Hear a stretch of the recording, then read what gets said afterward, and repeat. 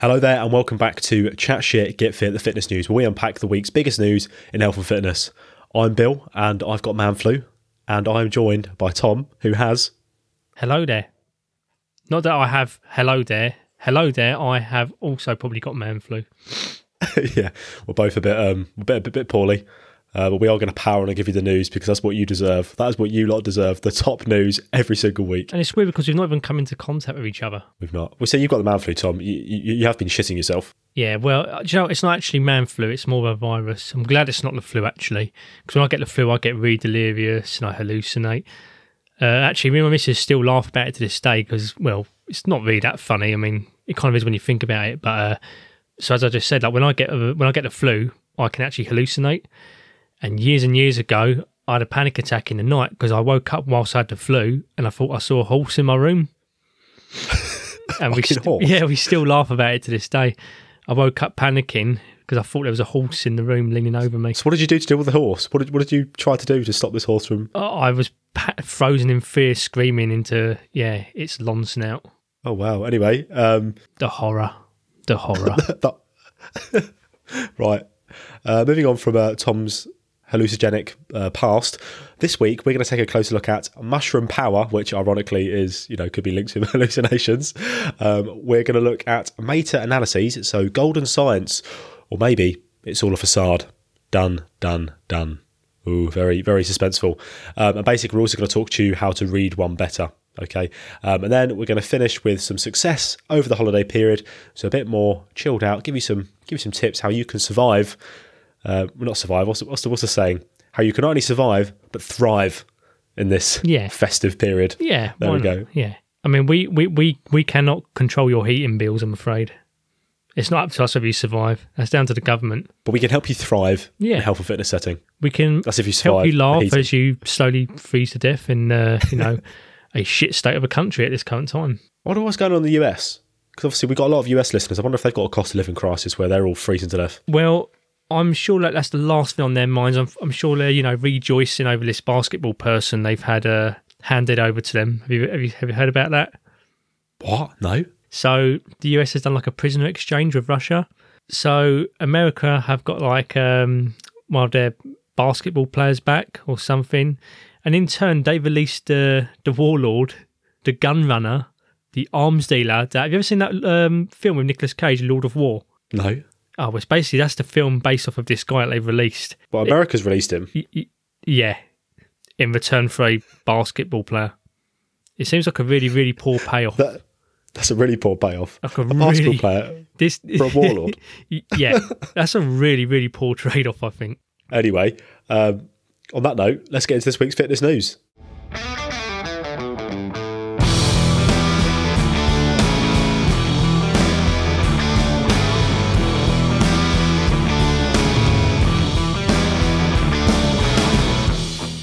Okay, Tom, it's a brand new week. It is the last episode before our Christmas special, before we got a break. Very exciting. Have you got anything to say on that? No. Okay, right. Anyway, we'll move on. Next point. Guys, if you've been here before, you know that we've got a great friendship with the team over in the Dead Ground. They are a veterans clothing brand. And as you know, a lot of my money does go towards that brand. Every time they bring out something new, especially if it's got a collar, I like to wear it. And once again, I am wearing one of their brand new piece of merch. It is getting its debut on the podcast. So every time I buy something from them, it's worn the very first time on the podcast. So you can see here, I'll give you actually as well, I've also got the In the Dead Ground tank card as well. It's full of squash at the moment because I'm a bit ill. I don't want to be drinking too much beer. So yeah, give you a little full on look here. And is that a rugby jumper, is it, Bill? It's yes, it was a rugby t-shirt, yeah, rugby polo. T-shirt. When was the last time you played rugby? When was the last time I played rugby? Yeah. That's a great question. Danny, thanks for the polo, mate. It's really good. We'll move on. When was the last time you played rugby, you poser? The last time I played rugby? Maybe I'll start playing rugby now. Maybe now I've got the gear. I need to get an idea. Absolute poser. Absolute. Well, mate, it's a great... I like it. I think it's nice. It's smart, isn't You'll have to play rugby now, whether you like it or not. Yeah. Well, thing is, mate, it's in the fucking size me. People think I play rugby. You know what I mean? Do you know what, though? Since we are mentioning the Dead Ground, I do know that they've recently raised, what was it, £1,000 for the Veteran Fund. Yeah. So, fair fucking play. Obviously, guys, you can't see what I'm wearing because you can only hear it, but I will put this on our Instagram, a little clip, a little reel of doing this. I'm also going to read this out because I think this is quite important, because while they are a clothing brand, they do, so obviously the guy who runs it, Danny, they're very big advocates of mental ill health, okay, as they like to call it. And with every sort of thing you buy from them, they actually come out with these little cards, you can see here, with little messages on them. I say little messages, they're actually quite powerful. And this one, which is more specific to this polo, this is Retro Vibes, obviously the rugby shirt. And I like the little tagline actually. It says Retro Vibes saving lives. You see that, Tom? Very nice. There's a little thing I'm going to read off the back. It's something we actually spoke about on the podcast. If you weren't aware, we actually had Danny, the guy from In the Dead Ground, on the podcast when we spoke about the topic of mental ill health. I'll leave that link down below so you can go check it out. It's a really good episode. About 2.5 hours, isn't it, Tom? Do you remember? Yeah. Went on for fucking ages, didn't it? But it was all good content. Yeah, I really enjoyed it. We kept it rolling. Anyway, I'll read this off for you. We're often led to believe that mental ill health is a new thing that didn't exist 20, 30, 40 years ago. It seems a logical idea given how society has changed. If that were the case, though, logically, fewer people would have taken their own life back then. According to the Office of National Statistics, more people, on average, took their own life consistently at a higher rate between 1981 and 2001 than they have from 2001 to date. The mortality rate per 100,000 people have decreased from 19.35 deaths to 16.55 for males and 7.51 to 5.47 in females. Mental ill health has been documented for thousands of years. The ancient Greek physician Hippocrates described a syndrome of melancholia as a distinct disease with a particular mental and physical symptoms similar to depression. He lived between 460 to 370 BC. In modern times, the reason the topic may appear to some to have come from nowhere can be attributed to people beginning to talk about the topic. Essentially, that is a really sort of... It's a way of putting it that by talking more, we are reducing the statistics, which is good. And I think we spoke about on the podcast how that last line, when I read it again, reminded me a lot of that, because you do get some, I don't want to say the old and bold, sounds a bit rude you could say, but a lot of people say, oh, it's come out of nowhere, where's all this mental health? We never had all this back in my day. It's always been around. And the thing is that because people are talking about it, it becomes more apparent. When people talk about things, it obviously becomes more awareness. Your awareness is brought to it, isn't it? So yeah, it's a great brand, guys. If you've not heard them before, In the Dead Ground, go check them out. They are merch with a message, as I like to say. And ironically, my beanie hat from In the Dead Ground has been protecting my ears this winter. I've got an In the Ground beanie hat as well. Have you got which one have you got? Oh, we can twinsies on Monday. Yeah, I've got the new one. I've got the new retro one, the light blue and white. Mine's green. Bubble. Green? Yeah. Oh wow. Well, like this shirt, this rugby shirt that Yeah, I don't think it's a rugby hat though. Where do you reckon I should play if I play rugby, Tom? Where do you reckon my position would be? Goalie. Oh God, right, anyway, we'll move on. Do you get a goalie in rugby? We'll move on. Embarrass ourselves even further. Yeah, okay. Right, we'll get on to the fitness news now, guys. As we did allude to in the intro, me and Tom are both pretty ill, so if it does sound that way and it's pissing you off, I can only apologise, but unfortunately, it is what it is. Let's move on to the first piece of news this week, guys. Mushroom power. Now, I don't know about you, Tom, but I feel like recently, ironically, mushrooms have come out of nowhere. Even though they've been around for years and years in ancient China, but I feel like they're getting banged on about a lot recently, as in that everyone seems to be fucking talking about them. A lot of it does stem from this appeal to nature, but have you heard about all the mushroom world craze? The mushroom world. I first heard about the mushroom world back in '94 when my mum introduced baby button mushrooms to her spag bowl, and I've never looked back since. Yeah. What's a shit mushroom to put in a spag bowl? Well, you're not going to have a fucking portobello mushroom, are you, in your spag bowl? That's half your plate filled up then. Portobello. Just bang a pot. Have you seen that? Do you know what? Like, whenever you go to a restaurant, I mean, as a vegan, you should know as well, if you go to a restaurant and you get a portobello mushroom, it's perfect. Like, even like you go to Nando's, you get a portobello mushroom in their wraps, it's perfect. If you ever tried to cook a portobello mushroom at home, it just fucking goes wrong. Like, I've tried grilling the bastard, I've tried putting it in the air fryer, I've tried frying it myself. Like, it just comes out like a big, massive lump of plasticine.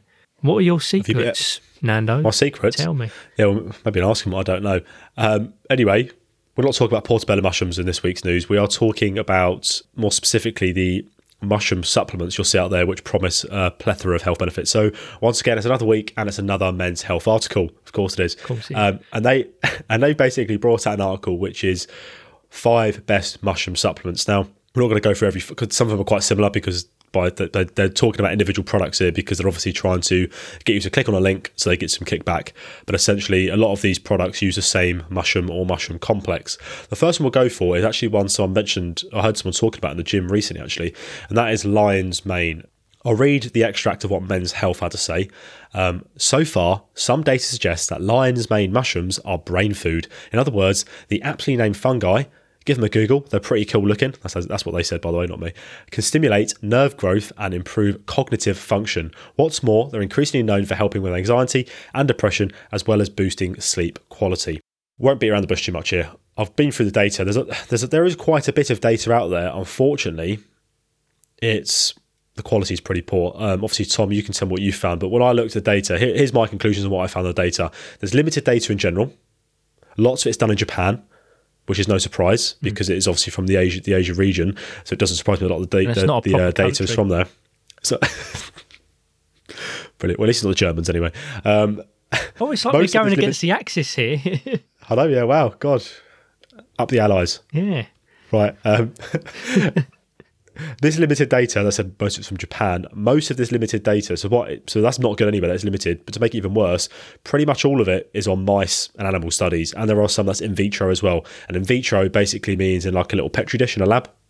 Basically a lab. So it's not like legitimate. It was legitimate, but it's not the same as doing it on a human. As we spoke about before, the human body adapts to stuff. You put something in a Petri dish in a cell, it won't adapt. It's in like an open environment. But basically, a lot of the data on this mushroom is done on animals and in a lab setting. If we look at the human data, it is extremely limited. And we do find data that's done on humans. It's with a low subject size. We're talking like 10, 20, 30 people. And the doses they're given massive. They're quite varied. And a lot of the time, as Tom just said there, they are massive. It's not unachievable to get that dose in a product sold. But when you look at the dose, recommended dose that a product will tell you to take, compared it's normally to what you less. Get in the actual shops. Yeah, it's less than what you'd get in the shop. Than what you'd be able to take. So yeah, it's not great. Have you seen anything on Lion's Mane? Have I missed anything, Tom? Is there anything that's blown it out of the water saying it's amazing? Well, apart from Joe Rogan. Yeah. To be fair, I have noticed a correlation of it's becoming more in conversation since Joe Rogan's banned off about them. But I did want to say, Bill, like you're always going to have a good time taking Lion's Mane, and do you know why? Because they're fun guys.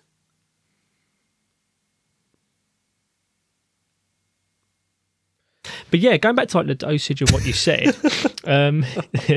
Dear God. Did you like that one? Listen, I'm ill. What's your excuse?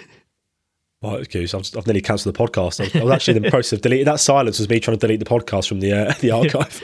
So, yeah, like the first. So first of all, like I'm the first person to put my hands up when I say, my skills and knowledge on nutrition isn't as good as it is, and to say like, picking up heavy things and putting it back down again and making the sad voice in your head go away. So I did go to Examine to get most of my information. But it did say actually that yes, most of it has been like rat studies, etc. But they did do a human study, and as you said, the doses were like pretty high amounts. Yeah, as you said, Bill, I'm just going to repeat, like not impossible amounts, but when you consider what you actually get in the tub per pill or per spoonful or whatever, or per bite of your, halloumi and, lion's mane wrap, are you actually getting the dose that has been shown to have some clinical significance in research? Because here it's like, the human dosages were like 1,000 milligrams 3 times per day. But you might go to Holland and Barrett and each pill might only be 1,500 milligrams. Yeah. Not even that. I mean, some of them I saw was like 450 milligrams per pill. So you're literally getting half of the dose on a daily basis of what the studies have kind of like shown. Now, isn't to say that like this is the minimum recommended dose, just that it's what they test at a time.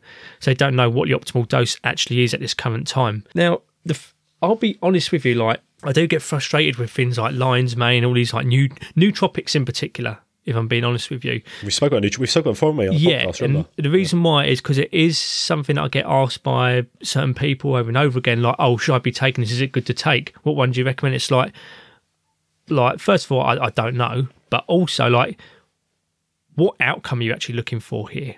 Why do you want to take it? Oh, because it's supposed to be good for the brain. Okay, but good for the brain how?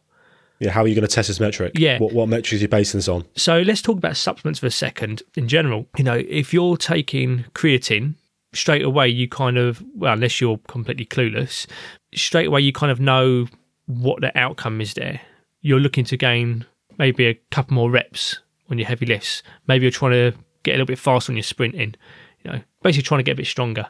If you're taking something like protein, you're trying to supplement your protein intake, whether it be for staying fuller for longer or maintaining muscle mass or building muscle. If you take cyclic dextrin, you're doing it for energy reasons. Carbohydrate, energy, yeah.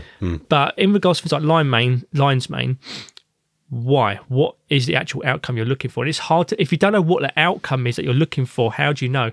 If it says, it's to help with your cognitive abilities, what's that how mean? many of cognitive us? Function. Yeah, exactly. And how does it take to work as well? Tom, have you seen? If I go back to read what they said, because it makes it even more obvious that they're fluffing around. They said some data suggests, and they go, stimulate nerve growth. That means fuck all to most people. Improve cognitive function. What cognitive function? And then they move on to another paragraph. So they're not about data anymore. They go, what's more, they're known for helping with anxiety, depression, as well as boosting sleep quality. They are subjective. Yeah. They are subjective metrics there, basically, because most people, if they're taking something like that, there could be placebo. Yes. If you've been told, take this lion's mane mushroom to help with your sleep quality, they might wake up and go, I feel like I've slept better today. When really, you probably haven't. But placebo, you've gone, actually, I feel like I have. So there's like a lot of different outcomes here that they're kind of testing for. So like Alzheimer's disease, anxiety, depression, menopause, mild cognitive impairment, which can be subjective what that actually means. And actually, this is quite important if we remember this particular topic when we go into our meta-analysis discussion later on. But yeah, exactly what are they testing for here? Are we just lumping all of that, apart from menopause, under cognitive supplementing for cognitive reasons? So yeah, it's really hard to kind of like find a conclusion of what you're actually taking it for. And if you're unsure of what you're taking it for, how are you going to know if it's working or not? You don't wake up after 3 days and say, wow, I feel like I've improved my cognitive function. I'm not saying that it doesn't do anything. It's just that it's very hard to kind of like find out what the fuck is going on once you're actually taking it. So as a first one, guys, there's a couple of supplements which do use lion's mane. The next one is also using a couple. When it's also like a blend. Like there's a product called On It, fucking something like that. It's the Joe Rogan fucking supplement. But this next one is cordyceps, and this is actually in 3 of the supplements in this article. And once again, I'll go through the claims that they made on the website. Vascular benefits and immune support, boost energy utilization during exercise. Okay, brilliant. So once again, I looked at the data again. Tom's obviously done the same. We've done it separately here. When I looked at it, once again, echoes pretty much what was lion's mane. Limited data in general, mainly done in Japan, no surprise. Most of this limited data was done on mice and animals, once again. And there was human data that shows exercise performance improvements, but it uses high doses and is used on untrained participants. And that was a limited subject size. So there was a paper which showed increased exercise performance, but used a high dose and the participants were untrained. However, when they use cordyceps on trained participants, the data shows no effect. And my assumption on why that is the case, I think it's pretty obvious. If you're getting untrained participants to start doing exercise over time while taking this, naturally, you're going to improve your performance because you've just started, you're untrained, you're now doing a new stimulus, you're going to grow. So your performance is going to increase. However, when they got people who have already been training and they give them this mushroom on top, they're like, well, it didn't do anything. That to me highlights that for exercise performance, it's probably not that great. Did you see anything else, Tom? Anything that stood out to you? No, not really. I've kind of lumped all these in the same, thing, which is it's hard to kind of find an actual outcome you're looking for and whether you can actually measure it in the first place. Once again, it's not me saying, like, does it actually do anything? But from, like, a performance standpoint, I don't really think it does. I mean, it might be one of those things where, like, if you know your predisposition to, like, anxiety, or if you do have anxiety and it might help, fair enough. I don't know if that's really an athletic, it's going to boost athletic performance. Anxiety and sports do go hand in hand, so who knows? I just think we need more research in general. But it is something where it's hard to just say to someone, I think you should take it. If someone wants to get stronger, I'll say, try taking creatine. I want to build muscle. Take some protein. Supplement your protein. If you're, running sprints, try some cyclic dextrin. Or if you're swimming, etc. There's things I can recommend. But with this, it's like, I don't know what it is you're trying to improve. Well, exactly. Apart from this last one, Tom, you might enjoy this one then. Mushroom jerky. So mushroom jerky is not really... It's not in the same vein as the other lot where it's promising to improve stuff. It's basically just mushrooms in a jerky form. Now, normal mushrooms can taste pretty good. They can be high in certain micronutrients. They're high in fibre. If you want to smash a mushroom jerky, maybe you are vegetarian, vegan, it's a nice little option. Obviously, there's not as much protein in mushroom jerky as there is in a beef jerky, but there are other health benefits that come with normal, like mushrooms in general, like normal mushrooms. They are quite good to add to a balanced diet. So there's no real issues there. However, Tom, if we move on to the more, the wild side of mushrooms, magic mushrooms. Now, the reason I wanted to bring this up is because I swore there was a time years ago, I think it was in We're the Entertainer, you told me a story that you had an experience with magic mushrooms. Was this you? I'm sure it was you. So you're half right. Oh, okay, go on. Half right. It wasn't actually mushrooms. Oh, okay. It was something. It was a hallucinogen. Yeah, it was a hallucinogen, and it's something that's completely legal. You can actually grow it in your garden. Salvia divinorum. Right. Look, it was something I did when I was very young. What was it? What is it? What is it? A plant? Or what? Yeah, it's just a plant. But basically, the leaves are dried out, and you just smoke it, and right, okay. Yeah, sends you to space. Wow, God, yeah, we talked about it. I'm sure I remember you telling me like some mad story of what happened when you did it. Yeah. Once again, I just want to stress, like, obviously, this is when I was very young. It's not. I don't want to be one of those, Joe Rogan-esque types where I'm like, oh my God, it completely changed my life and opened up my third eye, because then I'll just sound like a fucking cunt.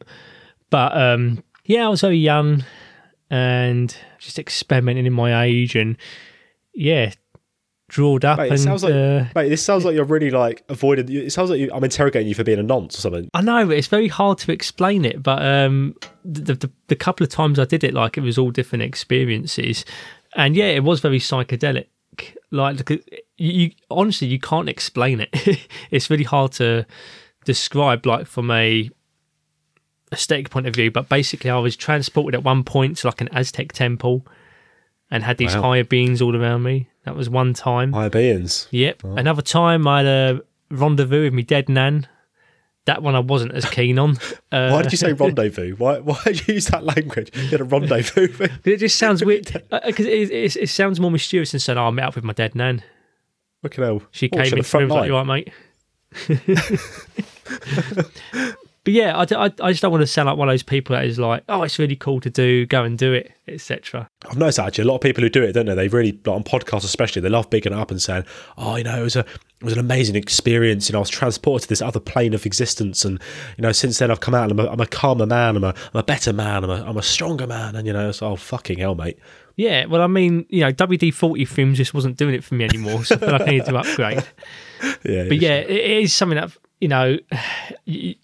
particularly with podcasts now, and I think it's just this whole Roganism, where it's like, oh, it enlightened me, it opened up my mind now, so now I can push pseudo bollocks. I've noticed actually, in terms of podcasts recently, I think the biggest thing I've noticed is there's people out there now pushing the, as you said, like the pseudoscience stuff has become really big in podcasts. And what I've also noticed is ex-criminals, ex-convicts going on podcasts. It's like you got the pseudoscientists and you got the ex-convicts. Like, mate, all I ever see now is like these old like London gangsters and stuff. They go on, they just start chatting absolute fucking waffle for like an hour about how they would like the hardest nutcases in London. Just grassing, basically. Oh, but mate, honestly, it's all I see now constantly is I see either ex-fucking gangsters or people who are going, this new fucking supplement is going to change your mind. It basically creates new neural pathways which will make you a stronger, fitter individual. And it's like, oh my God. I can't name any names, but we'll call him Tony, Big Tony from Camberwell. Yeah. But, not my cup of tea. No. I mean, at least it's something they could have done whilst they was in prison. Half of them have phones anyway. Imagine that. That's one thing we ain't got to worry about, is if we're doing our podcast, we're not going to have a riot breakthrough.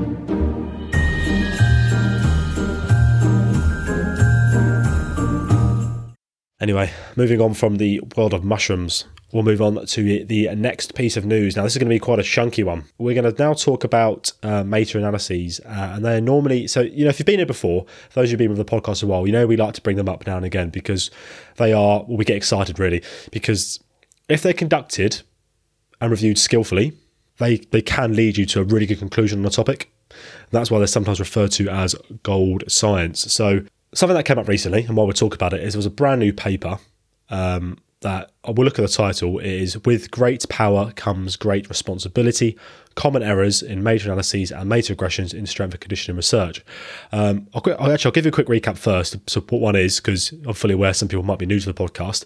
Basically, meta-analysis is when you get a load of individual studies, or in some cases they even get like a meta-analysis will look at multiple meta-analysis, and it'll be like a big fucking, I think Tom mentioned something called a giga-analysis at one point. But basically you get a load of studies, you review them together to allow for a better conclusion. Okay. Obviously that relies on all the papers, individual papers being of good quality, because if you have, lots of individual shit papers, it's going to be a shit meta-analysis. I think Tom, I actually wrote this down back in an older episode when I was listening to one of our older ones. You compared it to, instead of having one witness to a crime, you've got 100. All of their own biases. All of their own. Well, it's a simple, exactly. There you go. It's a very simple but a really powerful comparison to make. To think of a meta-analysis is instead of having one paper, you've got 100, or as Tom said, one witness to a crime, you've got hundreds. So that is why they are referred to as gold science, and people love to use them when they're trying to support their argument, or they're trying to basically come to a strong conclusion on something. So that paper I mentioned there is by Kadlec et al., and it is 2022, of course. And before we get into the paper specifically and go through a step-by-step guide on how to read one, I want you to cast your minds back to an episode we did on the carnivore diet, where I took the piss a little bit in that episode to kind of highlight to you how a meta-analysis can be flawed. Yeah. Carnivore diet, if you've not heard of it, I'd be very surprised. It's very big. Basically, you just eat meat, and that's essentially it. But basically, what I did in this episode, was I rattled off 3 massive, and I mean, these were fucking huge.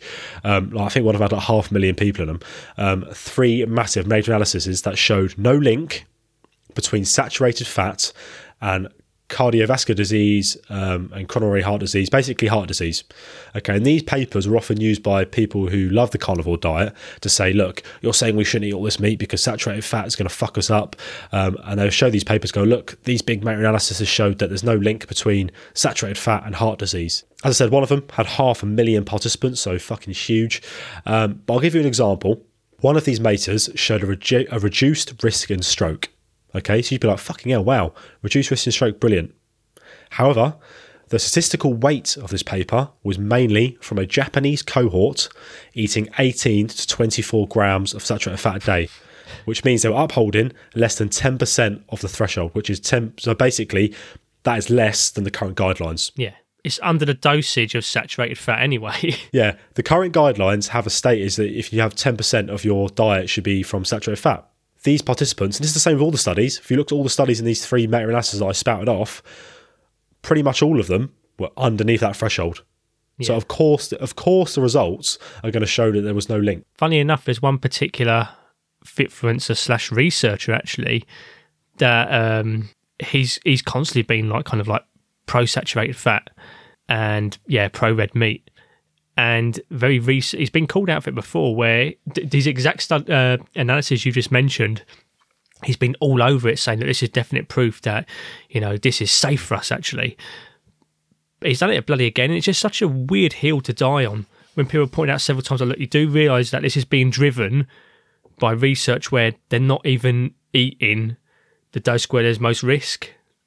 Weird hill to die on. There's an example there, kind of why meta-analysis should not always be taken as gold science, but obviously that's in a nutrition setting. So this paper that's just come out is looking more at strength and conditioning research.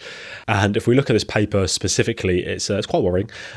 So the researchers identified 20 of the most frequently cited meta-analyses in the field of strength and conditioning, and then they check them for statistical errors. And the worrying statistic, a staggering 85% of these papers contained at least one statistical error. So you might be thinking at this point, you're probably not actually, to be fair, what about peer review? Because a lot of these bigger papers, they'll go through a peer review process and people think, oh, it's been peer reviewed, it must be fine, it's absolutely brilliant. Well, the actual truth is there's actually not many people who know how to conduct a meta-analysis start to finish. It's a bit of a beast to take on, and including us, I just want to say. yeah, including us, exactly. We're not perfect either. Exactly, we're not perfect. So to peer review a meta-analysis, you'd have to have a certain level of familiarity and expertise to sufficiently review one. If that makes sense, because when they get reviews for these, that doesn't mean they can have a subject matter expert. They're just looking at the paper from a researcher's point of view if it is being conducted properly. But to be able to do a meta-analysis properly, from start to finish, you have to be super familiar and have expertise in the subject, which is not often the case. So don't always think, this paper's been peer-reviewed. It's absolutely gold dust. It's 100% legit. That's not always the case. Okay, that goes the same, so bear that in mind. Obviously, don't start throwing out your science books. Don't start thinking, fucking hell, Bill, tell me your whole podcast is based on evidence. Let's start throwing things out, believing the world's flat. It's actually very, very common for a meta-analysis to have errors because individual papers normally have a little error. So if you get loads of papers together, chances are if you've got 20 papers with 1,000 participants each, and you've got fucking thousands of participants, chances are there's going to be an error in there somewhere. So what we can do is we can't change the past. So obviously these papers they've looked at, 85% of them had a statistical error. But what we can do is we can positively impact the future, Tom. We can make a real change. We can make a difference. So what we've done is we've got a meta-analysis checklist, and we got it from the guys at Maz. So if you're not sure what Maz is, it's basically like a research resource. Me and Tom really love using this. So the guys there are fucking awesome. They look at papers. They basically analyse papers for you, essentially. And if you take the time to read it, you can get some really good information from them. Greg Knuckles in particular is fucking really good at dissecting research. This, obviously we can't spoil too much because it's a paid for service, and I feel like we're doing a disservice to leak their paid for information for free. But we'll basically do it in our own way by butchering it completely probably and being 100% wrong. We're going to go for the check. We're going to go for the checklist, and we're just going to we're going to put the Prince Andrew's going to be on there. The Germans are getting involved. It's going to be fucking. We're just changing keywords, aren't we? Really? Keywords. Oh God, right. That's it. I thought that'd be good actually. Basically, the idea of this is it's so the next time you look at a meta-analysis, you should be able to tackle it better. So it just means basically the next time some fucking Webster's influencer posts a study saying, this is what this fucking study says, you can break it down and be like, are you sure about that? Or you could just know you haven't got to engage in dialogue with them. You just know to yourself they're spouting shit. Webster's influencer. Do you know what? First of all, just explain just very quickly what is Webster's the actual brand. It's Army kit. Yeah, like Army. Nothing wrong with it. I just want to clarify. There is. But like how with fitness influencers, they get sponsored by all their tacky gear, etc. Yeah. So you just said a Webster influencer, yeah. Mm-hmm. How awesome would that be to be a real thing, like a Webster's sponsored influencer? Sponsored by Webster's? Yeah. Get that little sewing kit out, the little fucking housewife kit, little waterproof notebook. Everyone got the same thing from them, didn't they? I'd get 40% off. I'd love it. Whoa. Love it. What would you do with it though? What use have you got for a little sewing kit with DPM MTP fucking? I had a DPM wash kit. I had a DPM fucking biffy bag. Right, that's the military inside jokes over and done with now. Yeah, let's move on. People probably think shut the fuck up. Anyway, right. So, we'll go through these points. Me and Tom, we'll alternate these points because otherwise, I think there's 10 of them. If it's just one voice, it'd be fucking boring. I'll start on number 1 then. So basically, the way this is going to be structured is the point is a question you have to ask yourself. Is it the outcome you want? Is it? Yeah. Is this? Yeah. If it's not the outcome you want, fucking bin it. Does the researcher lift more in you? Yeah. These are the questions you need to know. Is the researcher German? Yeah. Oh, fuck. Oh, spicy. Spicy. To be fair, a lot of them did flee. The Nuremberg trials. Yeah. To become researchers in the space program. Apart from Brad Schoenfeld. Yeah. I really felt we got to stop name dropping certain people. Let's go. He's not German, by the way. Just FYI. Actually, I don't know. Is he? He's not. He must be a German background. Not. Has he got a German heritage? I don't know. Should we ask him? I'm afraid. I'd rather just keep not knowing who we are, that we don't exist. Yeah. That'd be better, wouldn't it? Anyway, right, we'll go through these points then. So question number 1, you need to ask yourself, is the data reported at the group level or participant level? The most common you'll see in a paper is group level. So, for example, you'll put Group A on a supplement, on supplement X, we'll call it protein supplement X. And then Group B will be on placebo. And then the conclusions are going to be based on that group. Okay, so if they won't look at individuals in that group, they'll just look at it as a group average, and that'll be your conclusion. However, if we look at an individual participant paper, we're going to get data from each individual in each group as opposed to a group-based conclusion. Obviously, that's going to be better, isn't it? So if you get the results from 10 studies with 100 participants at group level, This meta-analysis would have 10 data points. If we have that at participant level, it's then going to have 1,000 data points because we're looking at each participant in each of those studies. So it's obviously going to be better. So essentially what that means to you is if you come across a participant level meta, you've what you could call it hit the creme de la creme of a meta-analysis. Of course, there's going to be other factors that apply. It could still be shitty data, even if it's participant-led and the data's fucking Webster's. It's still not going to be great. But yeah, ask yourself that question first. Is it group-led or participant-level led? And then you can get an idea of because if they've done participant level as well, they've gone fucking to town on it. It shows they've put a lot more work into it. So that could be a good indication as well. Having both angles. Yeah, for sure. That's the first question. Tom, what is his second question? So yeah, second question, are there enough studies or participants to draw strong conclusions? I mean, it's kind of pretty much just repeats what you said. It's what we mentioned earlier as well. But at the end of the day, like a meta-analysis it's a numbers game. So when we go back to what we said about witnesses earlier on, it is a numbers game. Numbers is what actually draws the odds ratio. A quick rewind. So in a meta-analysis, you get some kind of odds ratio, which is where, okay, out of all these different individual studies we've compiled here, how far does the odds actually go in favour of a certain conclusion? So, I don't know, let's make up our own. So you just made up your own hypothetical then, didn't you? Supplement X. Protein supplement X. I'm going to upgrade this a little bit here.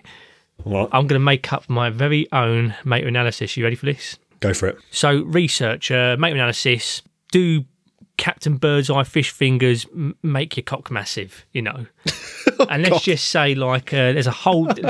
several researchers have decided to study this in different studies, okay? You and me. Now, in regard... yeah. Now, the studies will... Unless it's like in overwhelming odds where everything's in one big massive favour, you're going to get where it's like, okay, this amount of studies support the odds ratio so that it's actually in favour of Captain Birdseye fish fingers make your cock massive. Right. Then you might also have some studies that say, actually, we disagree. And actually, that drives the odds the other way around. Now, depending on how many subjects you have per study or how many studies you have in general, that is what is going to drive those odd ratios in the other way. Sure. Now, you might have a meta-analysis that only has a couple of studies, which isn't really a significant amount to drive the odds ratio to say, actually, shit, they replicated this so many times that this is almost like, all right, not definite proof, but it looks pretty sure that Captain Birdseye's fish fingers makes your cock massive. Okay, but what about if there is actually quite a lot of studies, but each study, the participants just like, I don't know, one study's like 5 subjects, It's like, I don't know. I don't know if Captain Birdseye fish fingers will make my cock massive because each study is only 5 people. In total, there's 10 studies here, each with only 5 subjects. I don't know if I go for 50 people there. So yeah, it is a numbers game. So you can kind of go for the meta-analysis and have a look at individual studies to see how many participants were actually how many participants were actually involved in general. So that could be on a study level or how many studies in general actually included. Usually, the more the better. And that's why whenever we've done a podcast episode and we brought up a meta-analysis and we've gone, yeah, this is a massive meta-analysis here, it's because it's got last week, 3.3 million, wasn't it? The one we spoke to about last week. Yeah. So on a subject level, fucking absolutely loads of people there. Then we might say that this one's actually got 50, what was it? We actually found a BCAA one ages ago and there was over 60 studies. I'm putting out my arse, but it was a lot. Yeah, it was a lot. Yeah, it is a numbers game. The next question. So are these studies similar enough to even think about combining their data? So a fictional example of my meta-analysis is going to be on my protein supplement X and muscle growth, okay? This meta-analysis that I've made up has got 20 studies in it. So a pretty decent size, you say, Tom, isn't it? 20 is a good size for a meta-analysis. Yeah. However, when we look at these individual papers in this meta-analysis, some studies sampled untrained subjects, others sampled trained subjects, some studies sampled lean and active participants, while others sampled inactive people with obesity. Some studies included resistance training, others did not. Some studies were less than 2 weeks long, others were in the 12-week range. I mean, you can see where I'm going with this, can't you? How on earth can you draw a solid average or conclusion based on this data? You've got to ask yourself, if you want an informative and an unbiased summary on a body of research, so on this muscle growth, about this protein supplement, you've got to ensure that the elements, so all the papers, should they actually be combined in the first place? Because if you're trying to prove that that supplement increases muscle growth, you've got all those different things going on, all those papers. Why have they been combined? You're looking at muscle growth on people with obesity who do no exercise. You're looking at people who do resistance training, so that's more relevant. You're looking at people who have trained, some have not trained, some are only 2 weeks long, some are 12 weeks long. The idea is basically we want things to be as similar as possible, essentially, when you're doing a meta-analysis, because then we're getting replication. So if my paper instead, let's make this more legit then. If I got this meta-analysis on protein supplement X, and it was 20 studies, if all 20 were on trained participants, all conducting a resistance training program of some sort, it's not the same one, but of some sort, okay, and it was all 12 weeks long, that's a much stronger paper, because then we're seeing the effect of this protein supplement over 12 weeks on trained participants, and we'd have to obviously decide what the criteria for trained would be, and they're all doing resistance training, which is the demographic a protein supplement would be for. And if it did come out at the end of that this supplement did increase muscle growth by blah, blah, blah, blah, on whatever dose we give them, then we've got a good paper there. But when things start to get all different and changing, there's different demographics, different fucking time domains, it makes it a bit weaker. See, that can drive the forest plots as well. I mean, that could drive the odds ratio as well. Yeah. And as you know, Bill, like in the fitness industry, a lot of people don't like this answer, but it's true. And that is a lot of things come down to, it depends. Yeah. You know, and as you said, like something might work for a particular group depending on the methodology, you know, and the heterogeneity, as you said, like whether someone's old, whether someone's young, their gender. But if you're combining it all together, that can skew the results a little bit. But actually, if we separated the heterogeneity a little bit, for example, let's say, we might find that, well, actually, this seems to work particularly well for females more than what it does males. So actually, it's not useless. It's just that it depends, if that makes sense. I mean, the next question, Tom, you're tackling, I think it's pretty similar, isn't it? Yeah. So, like, are the measured outcomes similar enough to even think about combining them? If we go back to what I said earlier about the lion's mane, what is the outcome you're actually kind of looking for? And is this going to combine with kind of, going back to what you just said there about like heterogeneity, etc. That's a good example of it. Or even better, my Captain Birdseye fish fingers analogy. So, for example, in this meta-analysis or whatever it is you're looking for, are the outcomes actually similar, or are they so different but they're lumping them together onto those odd ratios anyway? So, for example, we're looking at my fish fingers meta-analysis, right? Does it make your cock bigger? Okay, the odds ratio says that yes, dramatically so. It's in favour of it. Eat Captain Birdseye fish fingers. This meta-analysis suggests that it does make your dick bigger, in fact. But let's just say I'm being extra vigilant, right? And I go and I read some of these individual studies. Well, actually, one of the main drivers that has driven those odd ratios on that sliding scale all the way to positive, well, actually, it says here that it just had like a positive effect on the size of your balls. Okay, but I'm not worried about the balls. I'm worried about the actual size of my dick. Hang a minute. This other study that's including this meta-analysis that has driven it in favour of it is talking about, you know, the girth of this cock. I'm not worried about the girth, I'm worried about the length. The length, the length. So do you see what I mean? Yeah. But what about if, and once again, this kind of rewinds back to what you just said about heterogeneity and different, you know, like what you're actually testing for.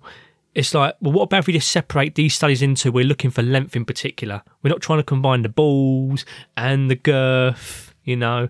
And how am I managing to explain this so well with this analogy? I might have to make an infographic out of this. We are a serious evidence-based. We might even get sponsored by Captain Birdseye Fish Fingers. This could be my next infographic, Bill. Or fucking Pornhub. Yeah, or to be fair, I could explain it on Pornhub and just link it through my Instagram. What, did you laying there naked, eating fish fingers? Holding two looking fish into the fingers. camera? I'll thaw them out first, because I don't like holding cold food. I don't like holding cold food. It makes me feel very uncomfortable. Well, yeah, I'd assume you cook them first. You know, straight out of the freezer. It's like munching on a frozen fish finger. Well, that's just a waste of food, isn't it? But moving on, do you see what I kind of mean here? Yeah, I know what you mean. Like, yeah, are you actually looking for similar outcomes, or you just meld them all together here, and that's going to drive the? Yeah, so it's all the same. Yeah, ball size, dick size. Yeah, let's just say it's positive all, but it's not, is it? Because we're looking for a very specific outcome here. Mm-hmm. So you could be more vigilant and kind of go through the studies and just see, okay, is this the actual outcome I'm looking for here, or has it just been lumped in with several other things? So, for example, like I I could be looking at a study, does this particular, say, supplement A, does this actually increase muscle growth? I'm not bothered about strength, I'm just like muscle growth in general. But what about if they've also included studies that have increased strength? So they've not even looked at muscle growth, just strength. But these particular studies where they've measured strength has set the outcome of this meta-analysis that they said, yeah, it's really good for muscle growth. Even though some of the studies that have driven that are actually just about strength, not growth. Yeah. I know they go hand in hand, but you see what I mean. So this next one then is, have effect sizes been... Actually, before I say this one, you could probably already start to realise that it could be quite time consuming just to go through a meta-analysis to make sure, like, especially if they've got shitloads of papers. And this is why you've got to do your homework, really. Like, if you want to confidently state a meta-analysis to support your bias or whatever it is on something, you've got to look at all the details because it can go completely wrong. The next question you need to ask yourself is, have effect sizes been calculated correctly? So you have to bear with me on this one. It's a bit fucking maths heavy, a bit carnage. There's a paper I will link below, and it's sort of on the world of effect sizes. It goes into super depth, but I don't want to fucking risk you going to sleep and crash into a fucking bollard on the M25. So I won't go through it all. But essentially, here's what you should look out for if you're looking to see if effect sizes have been calculated correctly. So some researchers will calculate change in a treatment group, and they will ignore the placebo group. So you need to watch out for that. An example of this could be, let's say you've got two groups doing deadlift. They're going to smash some protein supplement X, or they're going to have a placebo, and then they're tested again to see if it's improved their deadlift. Oh, fucking wow, Protein X group increased their weight lifted by 200%. Wowee, you're now going to run away with that conclusion and say, look, I gave them Protein X, their fucking weight lifted by blah, blah, 200%. But because they've only looked at the treatment group, they're now going to put in a conclusion that Protein X increases deadlift performance by 200% after consumption. Great. What will actually be better is if they calculated a change in the treatment group relative to change in a placebo group. So what I mean by that is, let's say Protein X, they increase their weight by 200%, but the people in the placebo group increase their deadlift by 190%. So in reality, what we've actually got is Protein X has increased strength performance by 10% when compared to placebo. That would be the conclusion. So if you read a paper and it doesn't say XYZ supplement has increased compared to a placebo, potentially they've only looked at the change in the treatment group, which is not great, because you always need to compare it to the placebo, because that number is a huge difference there, isn't it, Tom? If you saw a paper that said 200% compared to 10%, fucking hell, that's huge. So you need to look out for that. Okay, so make sure that if they have got a placebo group, that the results, the conclusion is based off a relative change to the placebo group, as opposed to just the result of what the treatment group, the group got. Another thing you should look out for is when an analysis includes multiple different types of effect sizes, but then treats them as if they're the same. So once again, bear with me here, guys. This is fucking when the maths comes in. So an example being, a group might squat 50 plus or minus 10 kilos at baseline. I then give them protein supplement X, and it might then increase their fucking squat value by an average of 3 plus or minus 5 kilo. Yeah, so a little bit. That gain of 3 kilo could then be presented in the paper as an effect size of 3/10 kilos, which would be the raw score standardization. Or it could be presented as 3/5 kilo, which is the change score standardization. If we look to those effect sizes, so when I say 3 dash, it means 3 divided by, basically. But if I look to those effect sizes, 3 divide 10 is 0.3. 3 divide 5 is 0.6. That effect size is very different. If they are then using them the same, so what I mean by that is, if they've got a paper that, so let's say a mate has got 10 studies in, if 5 used one, 5 used the other, but they look at them as the same, and they use the effect size as the same, you'll then got a very different result, because 0.6 is a lot better than 0.3, but it's from the same fucking result. It's from the same thing. They've just decided to use a change score standardization as opposed to a raw score one. So if all the papers are using different ones, you're fucking up. There, mate. Oh, fuck. Oh, Jesus. Go on, get out Lemsip there. Oh, great. It's turned to a snuff film now. Oh, God, what happened there? Right. You need more lines, mate. Right. I'm back in. Fucking hell. Oh, no. Right. Rewind. Basically, FX... I'm going to cough again, aren't I? Fuck, this is doing my head in. Guys, doing a podcast with man flu is problematic. I've run out of Lemsip as well. It's placebo anyway, mate. It's bollocks, and it's paracetamol, isn't It is. Basically, guys, what I was trying to say before I nearly killed myself coughing is that the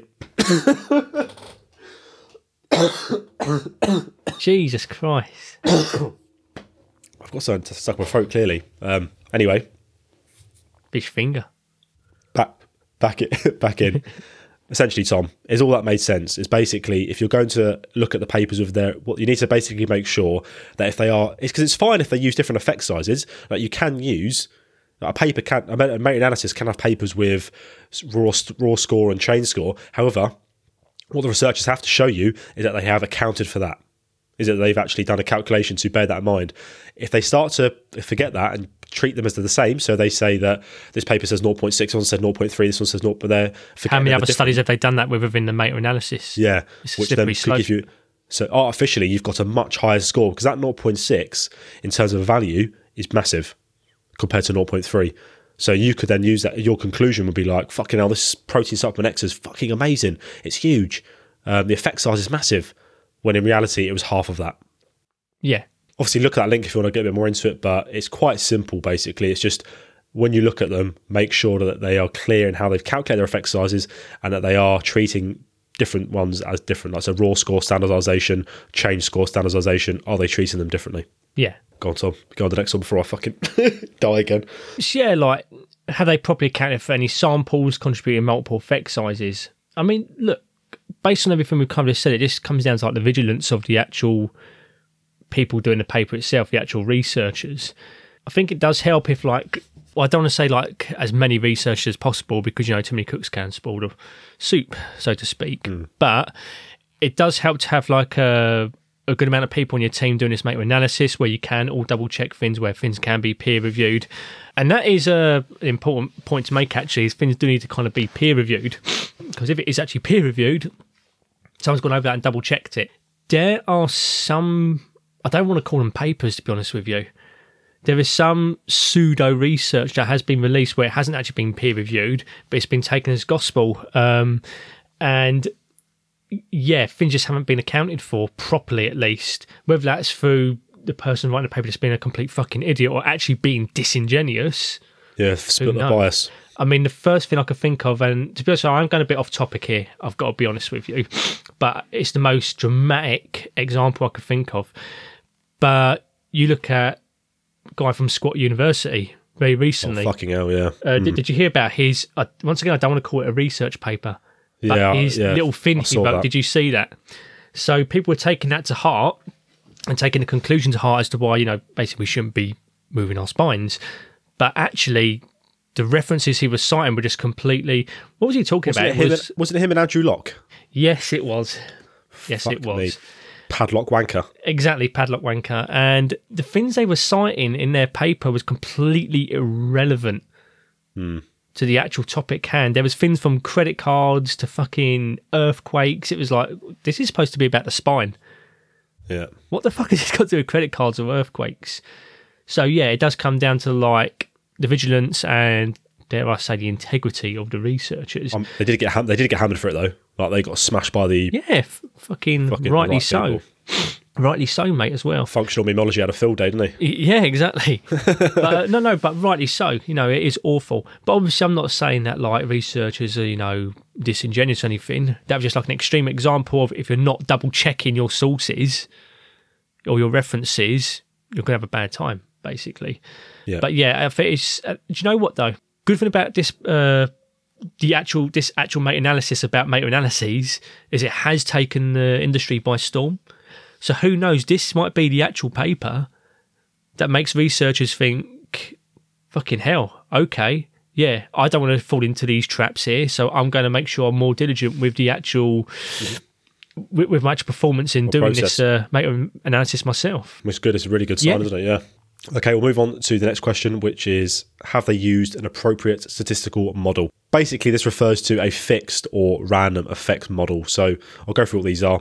A random effects meta-analysis calculates the statistical heterogeneity, so that basically means variability, among the individual studies, and then incorporates that heterogeneity into the model. And then it aims to estimate the average value of the distribution of effect sizes rather than estimating the singular true effect size. So basically, they look at the variability and they incorporate that into the model. So they are aware that there's going to be variance within these individual studies, and they've got some little funky, geeky stuff that makes it all nice and good. The opposite to that is fixed. And that assumes that there is one true effect size being estimated by all of the studies in the analysis. So it kind of goes back to what we talked about earlier, Tom, when you said how some papers were looking at muscle, some had like strength involved, some would have muscle involved, but it'll be only on women, some would have like blah, blah, blah. Whereas a random effects model will take all of that into account and it will give you something. Whereas a fixed one would assume that all of the studies are looking at a true effect of blah, blah, this supplement will do this thing to this population, blah, blah. So it's a bit more rigid. Okay, so for most maters, you're going to want to see a random effects model. There are circumstances where fixed is not too bad. For example, like if statistical variability, heterogeneity is pretty low, so there is not much variance in either papers, like they're all on men. They're all done at the same. So basically, everything's pretty similar. Or the paper has like no studies. So as Tom said earlier, if a meta-analysis has got 2 studies, there wouldn't be a significant difference between the models. It becomes a bit more minimal. So it's not the end of the world. But if you've got like a huge fucking paper of like a meta-analysis of 50 studies with millions of participants, and it's a fixed effects model, I'll be a bit like, that's a bit odd. Why is it fixed? You want it to be random because the chances are there's going to be a lot of fucking heterogeneity going on there. Another point on this one is that you just ask yourself is, did the researchers appropriately account for key confounding variables in their analysis? So I'll give you a really simple example on this one is neglecting the effect of time. Let's say I've given some athletes a massive fucking wad. So I've just smashed a bunch of people, burpees, ski erg, fucking muscle ups, all sorts. And then I've given them, you guessed it, protein supplement X, okay? And they have to take that over the next 4 days. Every day for the next 4 days. You should then 100% assume that markers such as muscle soreness will improve over a 4-day period, regardless whether or not I gave them protein supplement X. Basically, you're going to want to see in the model of this study that they've taken into account the effect of time in their model as well as other confounding variables. Because it's very easy for a paper to say that these athletes took protein X during this 4-day window and their muscle soreness markers decreased. Okay. Brilliant. But if they've not accounted the fact that time will do that anyway, then it's a bit disingenuous. Pretty simple example, isn't it? Yeah.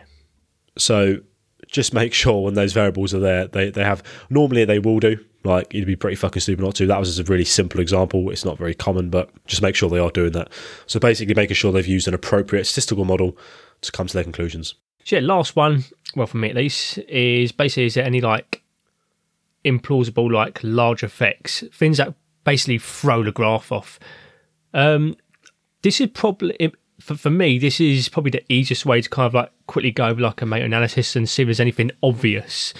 So a couple of things I mentioned earlier is you get something called forest plots and you get something called odds ratio. This is basically like a nice little graph that encompasses all the studies included. And it's like how do I explain it? It's like a sliding scale, with the odds ratio being how many studies favour this particular outcome versus how many studies don't favour it. And the forest plot is basically each individual study and where they're plotted on this graph. So if you have more over on one side compared to the other, that's what's going to drive the outcome. Usually it's a forest plot, so the trees are quite close together. The studies are usually quite close together on the graph. If you have a quick glimpse at it and you see straight away, fucking hell, there's one tree here that's really far away from the plot. What's going on here? Straight away, that kind of stands out to me. Now, with a meta-analysis, as we said, like it encompasses several different studies, right? I don't know about you, but I ain't got the time to go for a meta-analysis and read every individual study. Yeah. And you get what is it, Bill? Where you get like a meta-analysis that accompanies other meta-analyses. Yeah, it's carnage, isn't it? When you look at those, God forbid that, Yeah. So a lot of the time you're just taking these at face value. But that is like a nice little simple way you can like look for anything majorly suspicious. Is look at that forest plot and see if there's a tree really far away from the graph there. One of the studies that's really far to the left or really far to the right compared to all the other ones. You go, do you know what? I'm actually going to read that particular study out of all these ones here just to see why it's such a significant effect. If you suddenly have like a tree in the fucking middle of a car park somewhere away from the forest, you're like, hang on, what's going on here? Something's not right. Aliens, what are you doing? Get back with the rest. But sure. That's where I'd look at it and go, okay, something's going on here. And then you might kind of, say, like, is this actually relevant to the meta-analysis? Is it just a bad study? What's going on here? Why is it driving it? But yeah, that's probably the most simplest thing you could do, because you can just eyeball that and just look and go, okay, that's standing out to me. Now I'm going to go deeper and actually read it. That particular one studying this meta-analysis, see what's going on. And then it might make you wary of that meta-analysis, and you might be like, fuck it.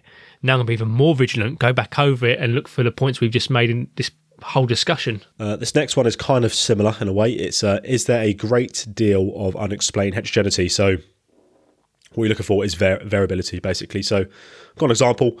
Obviously, guess what? Protein Supplement X is back out again to finish off this this segment. And I've told everyone, okay, that it's going to increase performance. Researchers have got hold of this. They've seen me put it on Facebook saying that this supplement's amazing. And they've got 20 studies testing that out. Okay, so the meta-analysis found 20 similar studies that are testing out my supplement on performance. So let's say it's got an average effect size of 0.2, which it's not horrendous for a dietary supplement. It's not too bad. But let's say 5 of these studies are reporting massive reductions in performance and 4 are reporting outrageously large performance. The rest of them are pretty normal, but they've got those there. So that's not a few. Like you could, if one of them, if let's say there's one study which was outrageous reduction and one that was massive improvements, you could kind of let that go as like a little odd one here and there. But because there's 5 and 4, that's quite big. You need to take a look at that. So you would need to then dig into those inconsistencies before you could say that my protein supplement X works, even though 10 of them are more balanced and they're saying, no, it's pretty good, yeah. The fact that we've got 5 saying it's fucking tragic and 4 saying it's amazing, there's a lot of heterogeneity there. So you'd have to dig into those. A bit of a ball ache, but you'd have to before you could then say this meta-analysis shows that my protein does the job. There are plausible reasons for wild heterogeneity in a paper, and that's fine. Like, it's not always a huge issue. You shouldn't look at it and go, oh, fucking hell, look at all this heterogeneity in this paper. Fucking hell, throw it out. But if it's unexplained, you need to be cautious. Normally, the paper will explain it and be like, okay, normally at the bottom of a paper, you see discussion. They will go into things like, okay, we noticed, blah, blah, blah. There's a lot of, these 5 studies, this is why. If they just completely fucking ignore it and go to conclusions saying X, Y, Z, then you need to be like, okay, why have they ignored it? Yeah. There's obviously like a brief list. Obviously, we added our own little spin on it with bird's eye. Well, I'll leave a list in the show notes, kind of just like, I won't put all the details, I'll just put the titles, because you can kind of then come back and listen to the information if you need to. But the titles could kind of jog your memory a little bit. But I'll leave those down the show notes. Tom, have you got any more final thoughts on this paper overall? Obviously, you've kind of already said that it's a really good thing we've got this now. It should kick people up the arse a little bit in the industry. No, just to repeat what you said there, it's a good thing it's come out. Hopefully it will kick people up the arse, particularly like Fitfluencers, etc. People, including us, to be honest with you. Yeah, it's just been a great help for me as well, and it is. Yeah, I agree.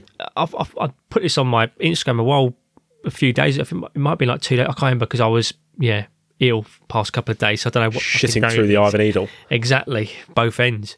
But I have seen it before where meta-analysis do have like glaring errors, or no, to tell the truth. There's one years ago, I can't remember what it was, what the study was actually about, what the analysis was on, but I remember it being like definitely in favour of something or other, and I was discussing it with someone, I can't remember who the fucking person was I was talking to, and they said, you do realise that they've actually doubled 2 of the studies here, like they actually posted the same study twice, and that particular study had already driven it was like an out, so you know what I just said about how this tree was really far away from the forest plot, but they actually did it twice, and it completely fucked the odds ratio. And it was something I didn't realise until that person pointed it out to me.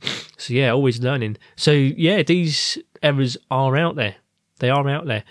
I do think meta-analyses are still the gold standard, but we still need to interpret them carefully. What was it you said? They have like a 85% statistical like error in them. Yeah, 85% of the top 20 cited S&C ones had at least one statistical error. I mean, I'm not put off by that too much because in the meta-analysis... One error is not... Yeah, it could be minor. Bearing in mind, the meta-analysis is several studies. So if there's one fuck-up there, well, at least you've got loads of other studies to kind of back you up anyway. I'm not saying that it doesn't matter, but, you know, if you're shooting a target and you've got fucking 10 rounds and one round goes a bit stray, you know, you're still going to have a bit of a group in there. Not saying it's not been affected, but I mean, yeah, we still got to kind of be wary. But at least we've now got ways we can kind of look at this and go, okay, yeah, I've done this little checklist here. Okay, this seems to be problematic here, but overall it's not too bad. Or, no, shit, this meta-analysis is really problematic. I'm just going to fuck this thing off. So yeah, at least we've got like a little checklist now.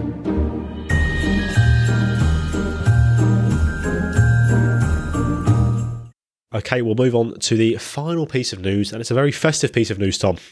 Success over the holiday period. Now, this is not like specifically a news article, but this episode is being recorded on the 9th of December, so we're coming up to Christmas, and it is that time of year where people tend to overindulge a little bit. It's getting a bit cold outside. As you can tell, me and Tom have been fucked up by the weather, tons of illnesses. But basically, what we're going to talk about now is we're going to discuss staying on track over Christmas, but this could be related to any holiday really. So if you're listening to this in fucking June, July when it's boiling, it can still be relevant if you're going to do some holidays. The first thing I mention is rest. Okay, like it's important that we do rest. So don't think that you have to fucking keep absolutely smashing it to the intensity you have weeks on end. If you've got 2 weeks off over Christmas, it's a good opportunity to sometimes rest. Not only physically, I'm not just saying you have to like sack the gym off, but normally you can step away from the stress of work, maybe relax a little bit, maybe unwind a little bit. And people don't realise the importance of that. Like I found, if I take a week off work or I take a couple of weeks off the gym where I don't do one more thing, the way you feel, you'll be very surprised. And we'll go on to it a little bit later. We won't talk about it now, but later. You'll be surprised that you don't lose gains like overnight. Like, you know, if you stop going to the gym for like a week, you don't just suddenly become a fucking paper straw. You know what I mean? It doesn't work like that. So don't be afraid to rest. And then something I think Tom will probably jump on as well is that I'm saying rest, but proceed with caution when it comes to the fuck it's Christmas mentality. Yeah. Because you hear this a lot, and I'm telling you now to have rest and enjoy the festive period, but the fuck it's Christmas mentality can be a slippery slope, because once you say it once, it becomes a lot easier to say it again. The moment you say yes to something, it's easier to do it again. So if you keep saying, oh, do you want to come out for a beer Monday night? Oh, yeah, fuck it, it's Christmas. Then it's Tuesday. Oh, should we just keep fucking going? Yeah, fuck it, it's Christmas. Next thing you know, you've been on a 5-day bender. In the new year. Yeah, and exactly. Next thing you know, you say, oh, 2025. Yeah. So, yes, fuck it, it is Christmas. Enjoy a mince pie. Enjoy a fucking beer with your friends and stuff and your family. But try to avoid the incessant language in your head of fuck it, it's Christmas, because it gets to a point where you've the whole of December, you'll just do nothing because you keep telling yourself, oh, it's Christmas. What are your thoughts on that, Tom? It's a bit of a difficult one because obviously we do want people to enjoy themselves over Christmas. Yeah, sure. It can be a bit of a difficult period because everything changes. It becomes more stressful. Christmas is fucking stressful, especially if you've got kids. Especially if you're parents. Yeah, especially if you're a parent. Yeah. Sure. It gets colder. It gets darker. You know, one gets ill, cold, we get flu, ill, diarrhea. Yep. Everything just happens all at once. I mean, obviously, this is a bit late to say it now, but this is something that I do tend to say to clients, which is, you know, look, winter is coming, trademarked. Go on. No, generally I do. I say, look, winter is coming. Exactly. But yeah, it's coming. You know, activity levels tend to drop off. You know, start thinking about, is there things you could kind of do as a backup so that if it is, you know, what can you basically do to at least maintain your activity? If there's a drop off, at least it's not going to be a complete like shock to the system. This is where, you know, being a member of the gym is useful, or some kind of fitness club, something where, you know, it's well lit, it's a decent temperature, it's a safe environment. But you are going to get those kind of trainers that say, oh, 10,000 steps, no excuses in the cold fucking dark in December. Yeah. Where it gets pitch black at 3 o'clock.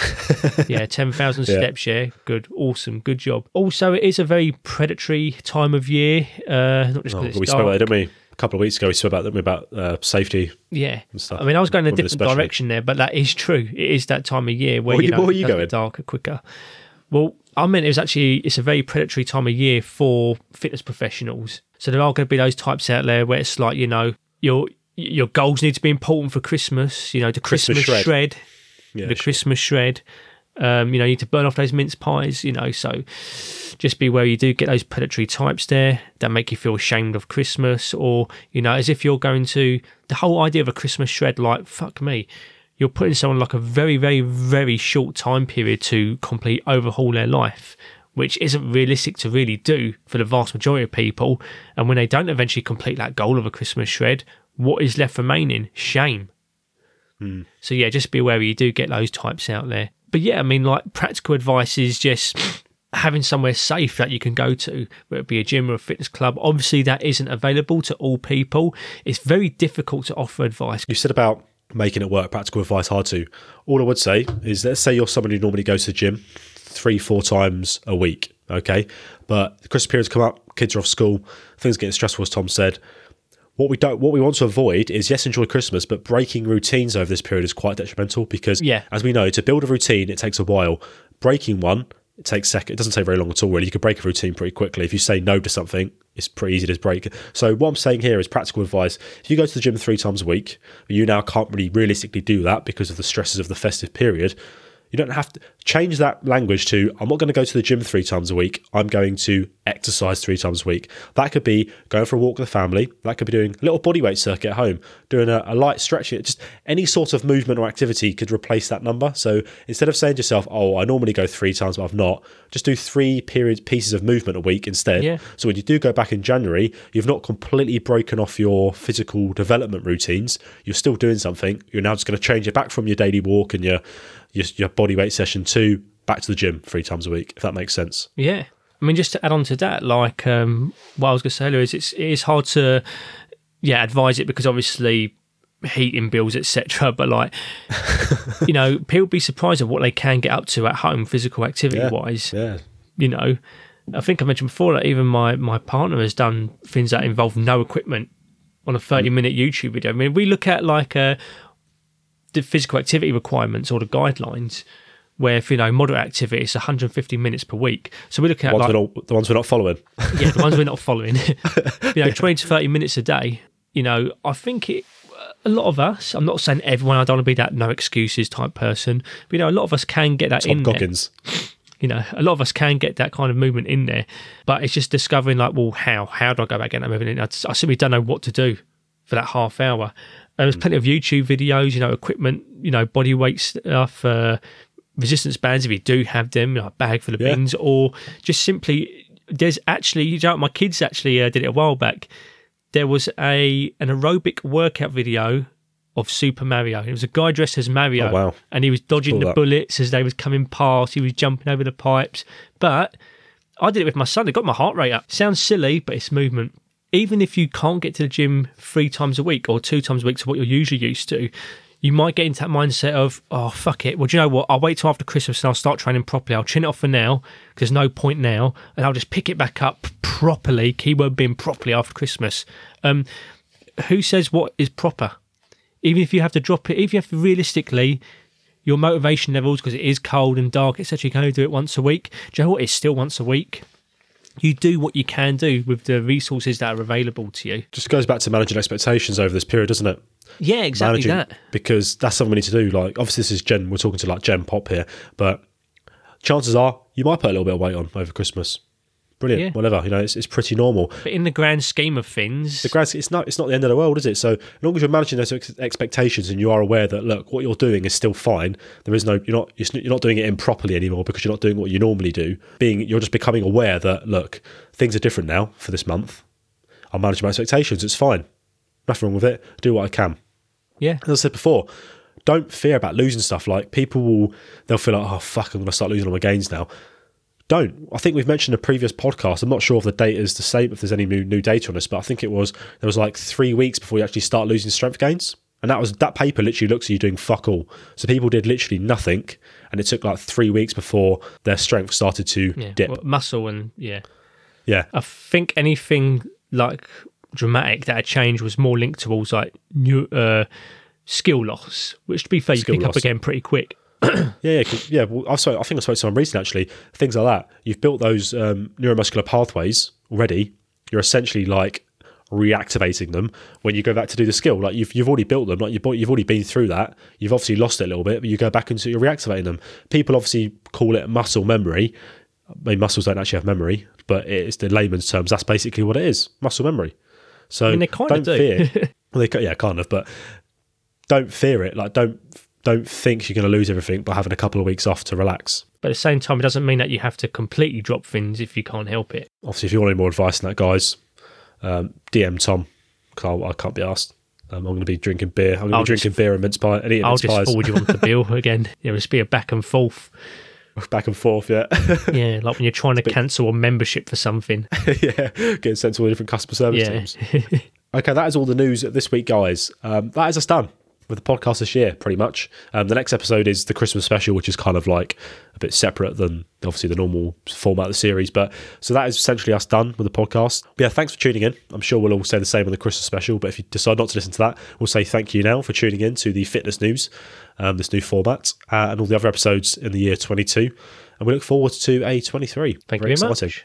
Yeah, it's been a pleasure as always, and we will see you next week, same time, same place, for the 2022 Christmas special. See you soon. See you soon.